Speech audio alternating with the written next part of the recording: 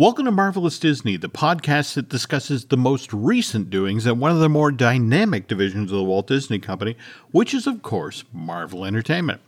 This is entertainment writer Jim Hill, and my co-host, the amazing Aaron Adams, and I are recording this week's episode on Wednesday, June 8th, 2022, which means that, Aaron, you did catch the first episode of Ms. Marvel today, right? Yeah, I was really surprised when Darth Vader came storming out of nowhere. No, wait a minute. I'm sorry. That was Obi-Wan. Yes, no, I did get to see Ms. Marvel as well. That reminds me, I actually, that's the next thing I have to do. As soon as we finish recording here, this is 4, right? Episode 4 of Obi-Wan? But the thing is, I thought that Marvel, well, at least Disney, would have been a little bit more choosy about where things got placed on their calendar, because having a beloved, coveted Star Wars show and also a brand new Marvel show land on the same day, I thought was almost a mistake. Why not put one on Wednesdays and one on Fridays and spread your viewership across the calendar just a touch? But we can get into that later. I just thought it curious to have them both in the same day. All right, that works. But before we get started talking about Ms. Marvel, which we'll do in the second half of today's show, a few shows back, you mentioned you were headed out to the Indianapolis Motor Speedway to do some pretty interesting recordings. Can you talk a little bit about that? Yeah, well, see, we were going to do it on the last show, but I didn't have any sound ready. So I went and dug up some of my audio that I got to record, and we're going to play 3 bits of sound from the track for you this evening. The first sound that we have is from practice day, and this is just neat because I got to hold the microphone within like 4 feet of an Indy car as it came racing up to its pit stop, come to a screeching halt, and then they turned off the engine, again, because it was practice day, so they weren't running the whole day. So no crowd noise, just, straight, pure from the track, so we'll take a quick listen to that.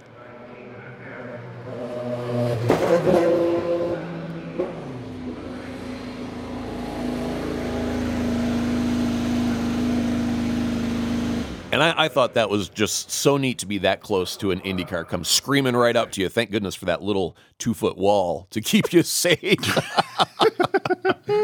Yeah. Okay. So the next one we'll listen to real quick is this will be our reference point. And these are Indy cars going around the track during the race at top speed over 200 miles an hour at the Indianapolis 500.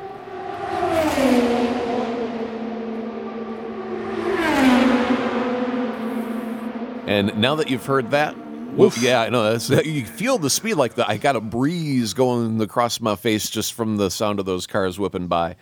And now so you can hear what I was really there to capture the whole time. This is going to be in 5.1. Well, here in the show, it's only in mono. But if you want to go over to like my Twitter page, which takes you to my SoundCloud, you can actually download the 5.1 surround sound version of this. And this is underneath the Indianapolis Motor Speedway, inside the tunnel, under the track, as race cars go zoom, zoom, zoom, zoom, over your head. And sometimes it's not necessarily the initial zoom that we get excited by. It's the tail at the end, that long part. That's the part that I snip off and use as like an animal growl or something weird, right? It's using a unique sound in an unexpected way. So we'll take a listen to that.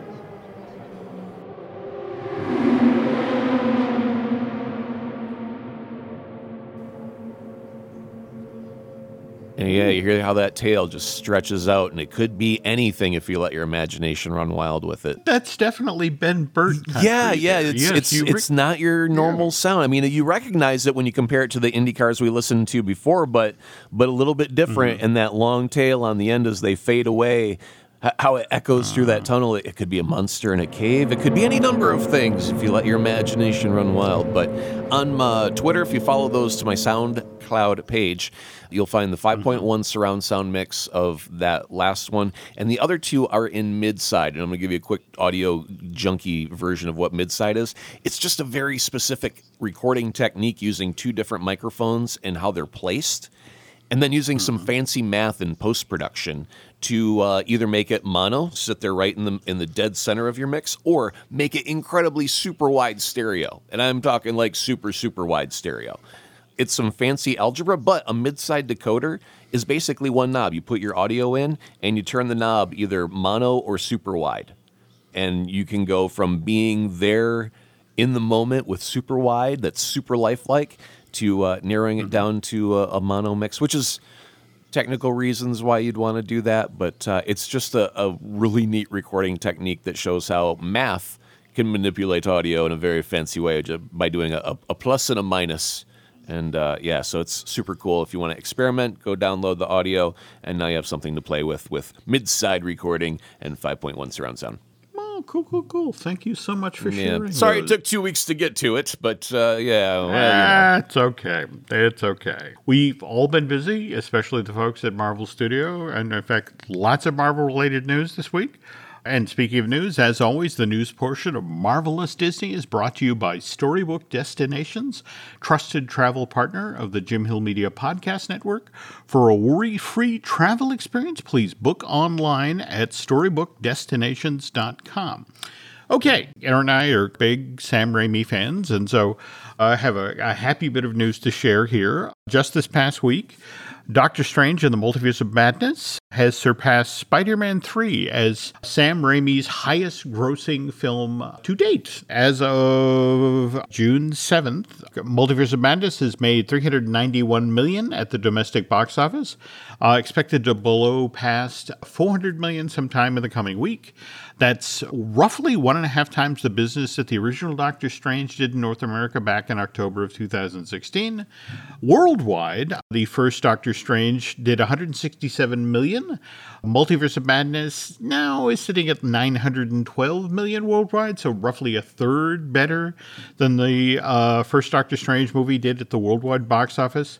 Now, mind you, this is just 33 days into the release of this Sam Raimi movie, and sadly, though, we have to admit that Multiverse's big ticket sale days are behind it. I mean, we had Top Gun Maverick dropped like 10 days ago, and we have Jurassic World Dominion opening in theaters the day this show goes live. So now we have to look forward to the digital version of Multiverse of Madness becoming available on June 22nd, and then the Blu-ray July 26th. And chatting with folks at Marvel Studios, they've resigned themselves to, they really thought when they were making this thing, they'd have $1 billion earner, but in order for that to happen, this movie had to open in China. You remember back on May 4th, a decision got handed down from the Chinese Office of Propaganda that they weren't going to show this film in country, and that seems largely to be on the brief scene of the two moms. I mean, Marvel's not happy about it, but they are realistic. On the other hand, can we talk about what just happened with Sony and them putting Morbius back into theaters? 1,037 theaters, to be exact. What did they make, about $7.50 per theater? I mean, $7.50 per theater off of that, from what the numbers were? You're not that far off. This past weekend, they only made $300,000. And there were a number of stories about this is the first time a movie has actually bombed twice at the box office. And if you talk with the folks at Sony, this is a different age. It's not a question of, we're going to put it back into theaters, so you have to spend all of this money to ship prints back to theaters. And it's like, no, we live in the digital age. Somebody hits a button and this movie becomes available to show in 1,037 theaters. Also, they were staring down the barrel of the fact that Morbius actually goes on sale as a Blu-ray this coming Tuesday, June 14th. So it's like, this was our one shot to do it. And we were looking at all the memes and, people talking about... Oh, God, they actually thought that people cared about the movie with all those stupid jokes? See, that's what you get, people. You play stupid games, you win stupid prizes. That's your stupid prize. Morbius came back in the theaters. So help me God, if you make a sequel happen, you'll have consequences more than a second Morbius movie, my friends. I'll knock on every one of your doors. Like, shame on you. I'll publicly shame you. Shame. There was some calculus to this consideration. It's like, well, we have this one window of time that we can put it back into theaters and maybe we'll make some more money. And it's like, oh, we did not. Whoever did that calculus failed their algebra classes. probably sitting in the back of the class with me. Speaking of ticket sales, Thor Love and Thunder, the tickets for that Taika Waititi film, go on sale this Monday, June 13th. And the way they announced that, they put a brand new ad out, and we got a lot more of Drax and Rocket and Nebula. And the first trailer for Thor Love and Thunder debuted on May 23rd during the NBA Eastern Conference Finals. And earlier today, the OneRing.net reported that Disney had planned to release the first trailer for Black Panther Wakanda Forever on the day this show goes live, Friday, June 10th. This would have been during Game 4 of the 2002 NBA Finals. The president of Disney marketing, Asad Ayaz, actually jumped online to say, look, this info is inaccurate. As of right now, there is no time frame for when the trailer of Wakanda Forever is going to be released, whether online or in theaters. So the folks at One Ring had evidently heard it from somebody at ABC, because they're carrying the finals. It seems like it is the most closely guarded secret right now at Marvel.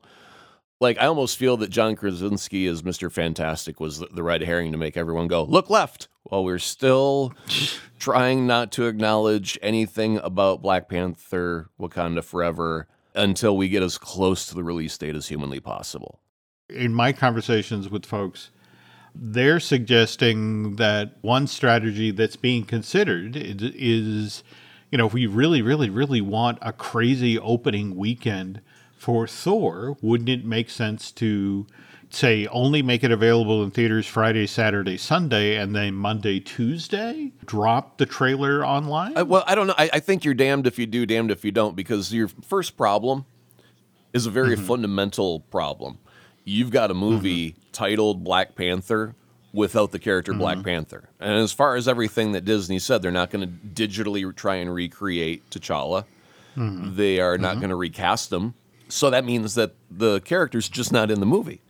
So if the character is truly, really not in the movie, how the hell are you going to cut a trailer for a movie named after a character who never shows up? It's like James Bond 7, only James Bond never shows up. How do you cut that trailer and have it look good to anyone?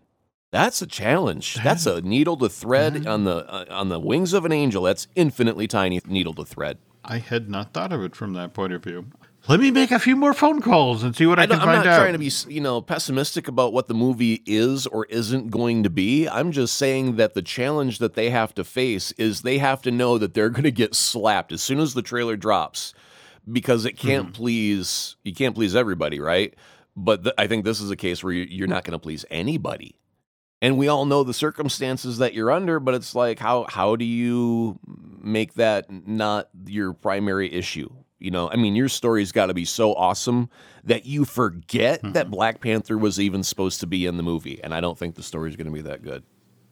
I'm not doubting it, but, that's impossibly high Olympus-type mountains to climb. But again, each of these films has their own challenges. To double back to Guardians, we are more than 11 months and change now from when Guardians Volume 3 drops in theaters on May 5th, 2023. And James Gunn, who is a black belt when it comes to social media, has once again managed to move Volume 3 front of mind by revealing that Maria Bakalova, who folks might remember from Borat's subsequent movie film. She was the young lady who played Borat's daughter and actually got an Oscar nomination for that performance. She is in Volume 3, and they just revealed that this past week, and Gunn says that she's incredible in the part that she has in the film. And what part? Oh, we're not talking about that yet. So you wonder what his calendar has to look like on just the way that they're rolling out information. And the reason I'm saying this is because, look, the film's been wrapped, right? They're done filming it.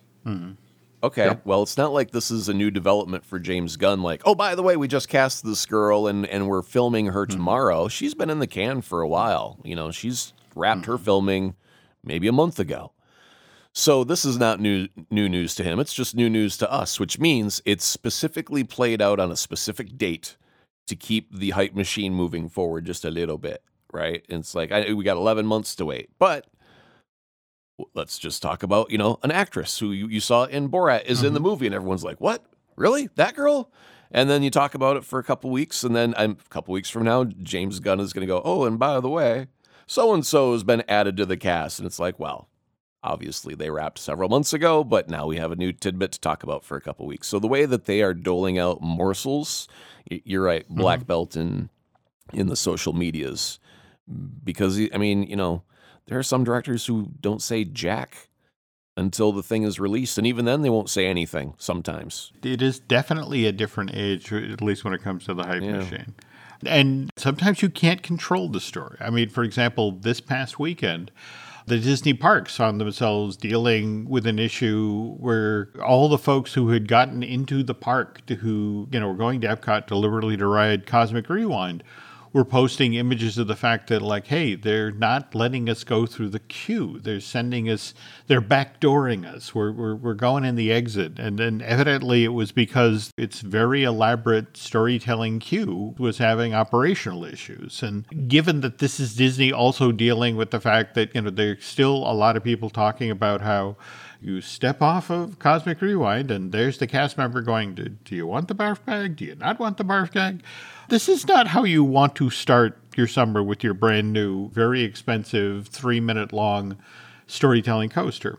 I don't know. I think it'd be rather funny if they had the collector there to collect your vomit bags as you left. Like, well, one from everyone. I collect them all. Thank you. Put these on display in my little cubes of glass. I don't even want to think about that. What I do want to think about, though, is the Groot animated series. By the way, we finally have a debut date for that, August 10th of this year. A brand new series of shorts that will supposedly cover baby Groot's glory days growing up and getting in trouble among the stars. Groot has been a favorite among the MCU fans since the very first Guardians film was released at theaters back in July of 2014.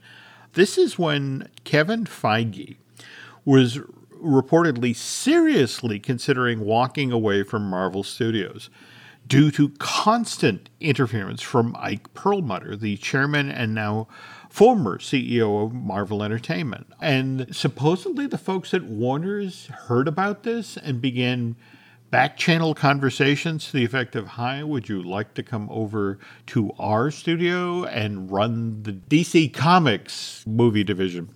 You can read about this in Bob Iger's memoir, A Ride of a Lifetime. In May of 2015, Bob made Ike Perlmutter really, really mad by splitting off Marvel Studios from Marvel Entertainment, which meant that Ike was no longer the one who could call the shots. Feige then had a free hand and didn't have to worry about phone calls from Ike about there's too much food on the craft services table, or I don't want to pay Robert Downey Jr. the money he's asking to appear in Captain America Civil War. Can you work around that? Or for that matter, what you just discussed, Black Panther. Ike didn't want to make Black Panther. Ike didn't want to make Captain Marvel. They didn't fit his vision for what Marvel Studios should be doing. Oh, man, that is so horrible to hear that. I mean, it's like, well, of course you don't need any black representation. Of course you don't need any strong, empowered females. Who wants that nonsense? We need strong, white... And then he starts rattling off, and I don't want to say Hitler, but there's a poster child involved, and they have blue eyes, and they have blonde hair, and they salute really, really well. And no, we don't need that, don't want that, want to stay far away from that. Good thing he's not leading the way right now. On the other hand, right now, Kevin Feige is a very, very happy guy. MCU is a much bigger sandbox thanks to the limited series on Disney Plus, and can try all sorts of styles and tones when it comes to storytelling. And in fact, we'll be touching on that when we talk about Ms. Marvel in a bit.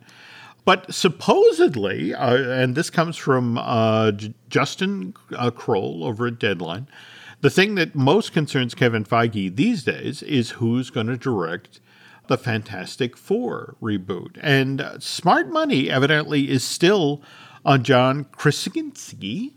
But that said, there's a very large list of potential candidates.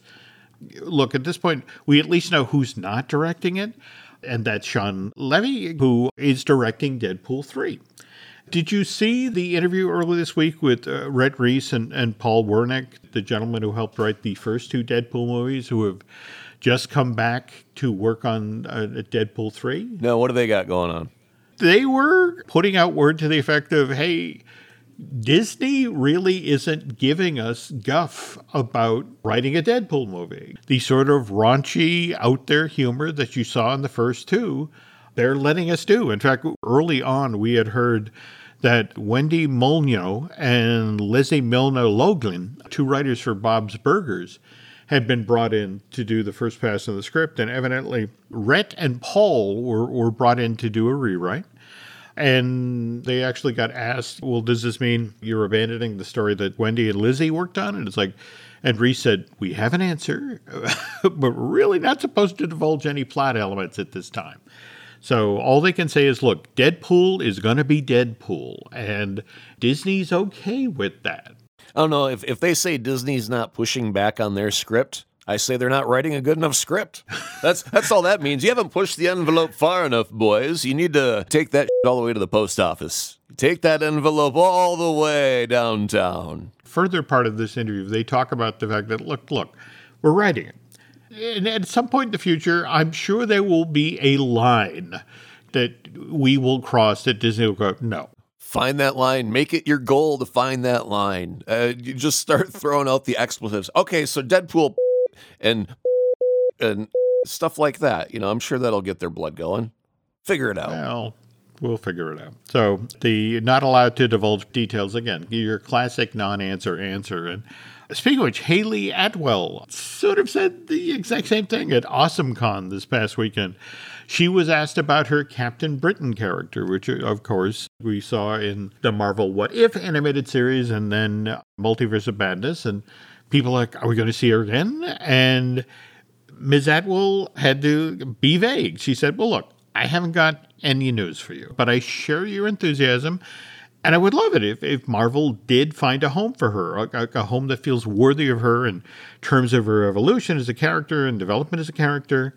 We've had Agent Carter on the MCU canvas since Captain America. That's now nearly 11 years now. That Joe Johnston film debuted in theaters in July of 2011. But again, that's one of the first strong female characters we saw in the MCU. In a moment, we're going to talk about the MCU's newest strong female character, who made a stellar debut in Ms. Marvel earlier today. When you need mealtime inspiration, it's worth shopping Kroger, where you'll find over 30,000 mouth-watering choices that excite your inner foodie. And no matter what tasty choice you make, you'll enjoy our everyday low prices, plus extra ways to save, like digital coupons worth over $600 each week. You can also save up to $1 off per gallon at the pump with fuel points. More savings and more inspiring flavors make shopping Kroger worth it every time. Kroger, fresh for everyone. Fuel restrictions apply. So let us talk about Generation Y, the first episode of Ms. Marvel. What did we think, Aaron? I am glad that they are giving me time to know the character in a rather intimate home life sort of way before we jump into the superhero thing. And the reason is that I am not Islamic. It's new to me. And so I'm appreciative at the glances of that lifestyle. But because it's new to me, that means there might be things that I don't quite understand right away. It's kind of like Yiddish. You know, if you're around Yiddish long enough, you start to pick things up and go, I get what you're going for. I don't know exactly what you mean, but you think I'm a putz, is what you're trying to say. And so I need to have some time to understand the characters and how their lives work, how they're different from mine, so I can understand, what drives them, what motivates them, and I, see the family dynamic of how the parents put all of their hopes and dreams into their daughter, and we may consider them to be strict, but it's just what a loving parent does. They're just watching out for their kid, right? So it's not necessarily new. It's familiar in that way, but it's got that Islamic overlay of, like to say the prayer before you start the car, just say that one little word. I don't know what that word means. I don't know if it's God bless you or I'm sure it has some specific meaning, but I don't know what the meaning is. And so those are the things where it's like they're tipping me off to things I was not aware of before. And if they would have just went in and go, here's a girl with superpowers, and then left me to try and understand Yiddish without any help, I would be lost. And I wouldn't be able to connect with the character. So I think that the first episode has given me a really good chance to just connect with her on a human level. And because I'm not familiar with her as a person, as a superhero, as a character. And so, yeah, I think that time is warranted because there's not a lot of Islam heroes that get the spotlight. So this is going to be new for a lot of people. And then for the people who are, Islamic and have that as their cultural background, this will be like slipping into a nice warm bath. It's so comfortable and warm and pure in its sincerity that I think it will be a welcome delight for those that are comfortable with it and those that are new to it. I think you've nailed the thing about she's a Pakistani-American Muslim teenager, but she's also a girl growing up in Jersey City. Mm-hmm. And so between the scenes of her, awkward in the high school, coupled with that whole thing of the scene with the guidance counselor where he starts saying the lyrics of Mulan's Reflection back to her, right. And her catching him doing it. That coupled with when she's talking, the drawings from her notebooks that spill all over the buildings as, right. She and her best friend Bruno are riding their bikes home. There's so many smart choices. I mean, you get the authentic feel of the home life. And in fact, I want to circle back on the episode just for the 4 and 5 minutes of animation at the front where she was talking. In fact, she puts together a podcast much more quickly than I do. Her Winged Sloth Productions, she was hammering that thing right out the door. But the lovely recap for those who weren't familiar with what happened at the end of Endgame with Captain Marvel, or that she's been off planet for quite some time. I think they did such a nice job of sketching out the world and the emotional dynamics. And when you've watched as many of these movies or read as many comic books as you and I have, when the box shows up from Grandma. Yeah, as soon as you see the bracelet, you're like, okay, well, here we go. There we go. Now, the question is the bracelet the only source of her power? Isn't Kamala going to get her own power, or is she just now tethered to whether she's got the bracelet with her or not? See, now this is what intrigues me, that there's a line that the mom says. I've seen what happens to people when they get obsessed with their fantasies. And the fact that she reacted the way she did when Kamala lifted the bracelet up, well, what's this? And put it back in the box and take this in the attic and go hide it. There's clearly some history there. Sure. For all these moments of mother-daughter tension and lots of expectation, the fact that moment in the bedroom to the effect of, okay, we've decided you can go to Avenger Con, but you have to go with your dad, and he's dressed up as the Hulk now. Right. And they're trying. They are legitimately trying to understand their different daughters. Yeah, but I mean, when she's talking about dressing all, like a hoochie mama or something, as Captain Marvel is like head to toe in leather. I mean, there's nothing provocative about it. There's no skin showing. I mean, you put gloves on and the only skin showing is from the neck up. And she even had a helmet. So really, the only skin showing was her nose and her lips and her chin. I'm like, that's pretty uptight, though. I mean, I felt for the girl there. It's just like, if she thinks that is, risque dressing, well, oh my goodness. I get that. I do. No, a quick question. When you mentioned like the graffiti on the walls that was all animated, and I thought they did a brilliant job with the texting.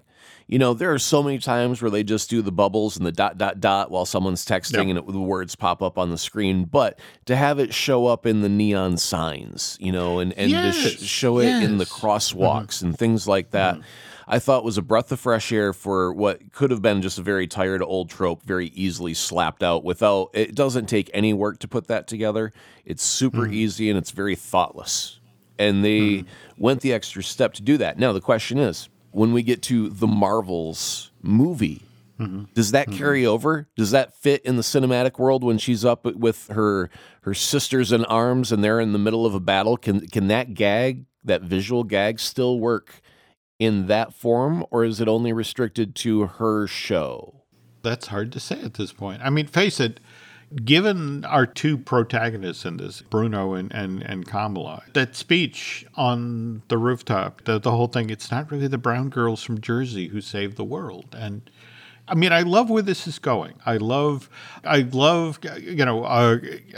it, on a TV budget, they managed to make Avenger Con have that sense of fun and crazy over-the-topness that you get at a Comic-Con, that you get at a WonderCon.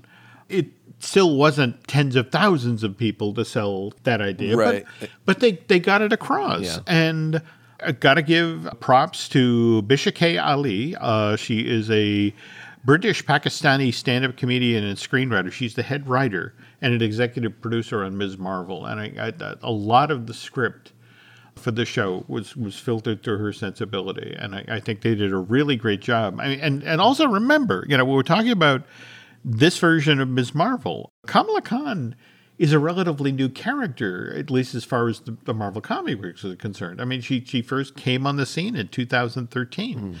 So there's not a whole lot to draw from. And Adil Al-Barari and Bilda Falal, they directed the first 2 episodes of this thing. And a lot of the stuff you were just citing about handling the text and the animation and that sort of thing, that's what these guys rammed through and gave it a really distinct style, a really distinct taste. And by the way, what did you make of the mid-credit scene? I don't think that showed us enough to qualify as... Is that our antagonist? Maybe that's a branch of S.H.I.E.L.D. that's moving forward to do something. I don't know. Have we met those characters in the past? Do you recall? Yes, actually, Agent Cleary, who was played by Arian Moad.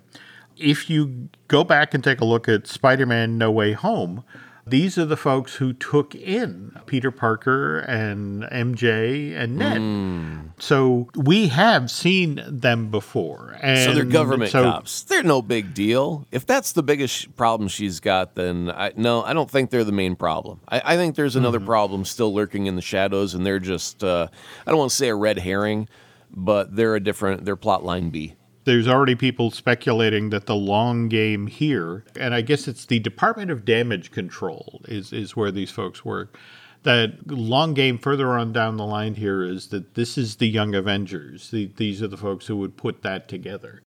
Oh, well, okay. Now that's all in a different light. That's intriguing because that makes them not your enemy, but that makes them your Nick Fury. Well, there we go. And in fact, in Spider-Man No Way Home, it's actually Agent Cleary. When Tom Holland's, Peter Parker is, well, Nick Fury can clear this up, get a hold of him. And it's like, well, he's been off planet for the better part of the last year. Right. By the way, Aaron and I were batting back and forth stories about Iman Vellani, who really appears to be the real thing when it comes to the right person you want for a Marvel, to be in a Marvel movie. She was telling, evidently, stories on the red carpet that when she was a little kid, she would get $20 a month allowance. And what she would spend her money on was McDonald's and Marvel comic books. What was she debating on the red carpet about 616? Well, she was saying that she tweets at Kevin Feige that this is not the 616 universe that we're in. This is the 1999 universe that we're in. And Kevin says, no, it's 616. I say it's 616. It's 616. Stop it. And then she'll tweet to him about, I don't like what you did with Black Bolt and Multiverse of Madness. He's my boy and you did him dirty. And, I just imagine Feige just like, Ted, pour me another cocktail if you wouldn't mind. I got a 16-year-old on my ass. I don't know. Why did we hire this girl? I mean, she's a good actress, but did anyone know about her tweeting at me all the time? Did we know this was going to happen? And she's not just going after Feige. She actually went after Tom Holland as well. She was talking about, I guess, they were shooting in Atlanta, Ms. Marvel, at the same time they were doing the last little bits on No Way Home. And, so she was in the makeup trailer. It was like, so what are you working on? And Tom whips out his phone, and it's a photo of him on the set with Tobey Maguire. And she's like, you spoiled the movie for me. And she's like the little sister that's like, Mom, Tom showed me a dirty picture. Like, Tom, go to your room. Oh, God. Yeah, darn it. Yeah. Yes. I think Feige's going to start doing a heavier check on people, the youngsters before he hires them. Let me see your phone there. Show me your Twitter account. What you got going on there? Yeah, scroll. Okay. You're feisty, ain't you? I got the perfect group for you to meet, and we call them the Marvel PR team. Guest starring Iman Vellani. Only on CBS. There we go. And they'll teach you the rules of what to say on the red carpet and what you can't say. Yeah. Good luck with that. So, really enjoyed Generation Y, first episode of Ms. Marvel. Very much looking forward to where the next 5 episodes take us. And as you mentioned, Aaron, it's going to be interesting to see how Iman fits in with the Marvels, and that's next February, right? Yeah, then they got plenty of time to get their ducks in a row on that. Everything will be fine. Even if you were to, watch the series now over the course of several weeks, and then, fans, because we're vocal, if fans were to start being overly vocal and start criticizing valid complaints, not racist complaints, but valid, real critiques that are, have some merit to them, then Marvel might do some course correcting in the character. And the only thing I can think of that might tee off fans is the way that they've altered the powers of the character. Yeah. And I'm almost thinking at some point we're going to lose the bracelet and give the power directly to the person, because I hate the idea of the greatest American hero is fine, but it's the power is the suit, not the person. It's like, no, give the power to the girl, not the bracelet. That's the way I want to see that play out, is have her have all the power. Just want to point out there was a recent film called Shang-Chi and the Ten Rings, that kind of involved a thing that gave power. But, I get what you're saying. Well, I mean, also, why be derivative of a thing you've already done? Why have 2 characters that rely on a fancy glowing bracelet to make them powerful and all that, And especially if we're talking about trying to empower young women, then empower the damn young women. Give them the power. I get that, but having just done the whole Thanos thing with the gauntlet and the jewels, and there is kind of a trope here. Oh, by the way, there is. I need to issue a quick correction here. The Marvels and Ant-Man and the Wasp: Quantumania actually swapped release dates. The Marvels is no longer coming out in February of 2023. It's coming out in July of 2023, where Ant-Man has gone into the old Marvels release date in February of next year. Before we wrap up, did you happen to mention Jared Leto trolling everybody with the video? No, we did not. In fact, that was kind of the cherry on the sundae of the whole Morbius situation this past week. Yeah. But please describe to folks the video that's out there. Yeah, well, you got to give proper troll credit for this one, because it's a shot of Jared as he's reading through a magnificent script. And I didn't even listen to it. I don't know if there was audio or not. I just watched the video and shook my head and turned it off. But anyway, the person goes to Jared and what are you looking at? And he's kind of like waving them off. No, I can't show you because top secret film stuff, etc. And as he tries to hide the title page or of the script, it says it is revealed that he is reading a script for Morbius 2, subtitle It's Morbin Time. And my God, that's what we were talking about. You play stupid games, you win stupid prizes. We don't need a second Morbius movie, so you got to cut the jokes, people. Otherwise, Sony will actually think. I mean, they went ahead and put the movie back in theaters thinking you wanted more of it, and they were wrong. They'll be wrong again, so stop with the jokes. Otherwise, you'll get a sequel you don't want. And on that note, you were mentioning early on about the wonderful bits of audio shared at the top of the show, and people can also get access to those on your Twitter feed, right? Yeah, absolutely. Over on Twitter at AzaProd. Okay. And speaking of Twitter, you can find us on Twitter and on Instagram as Jim Hill Media, and over on Facebook as Jim Hill Media News.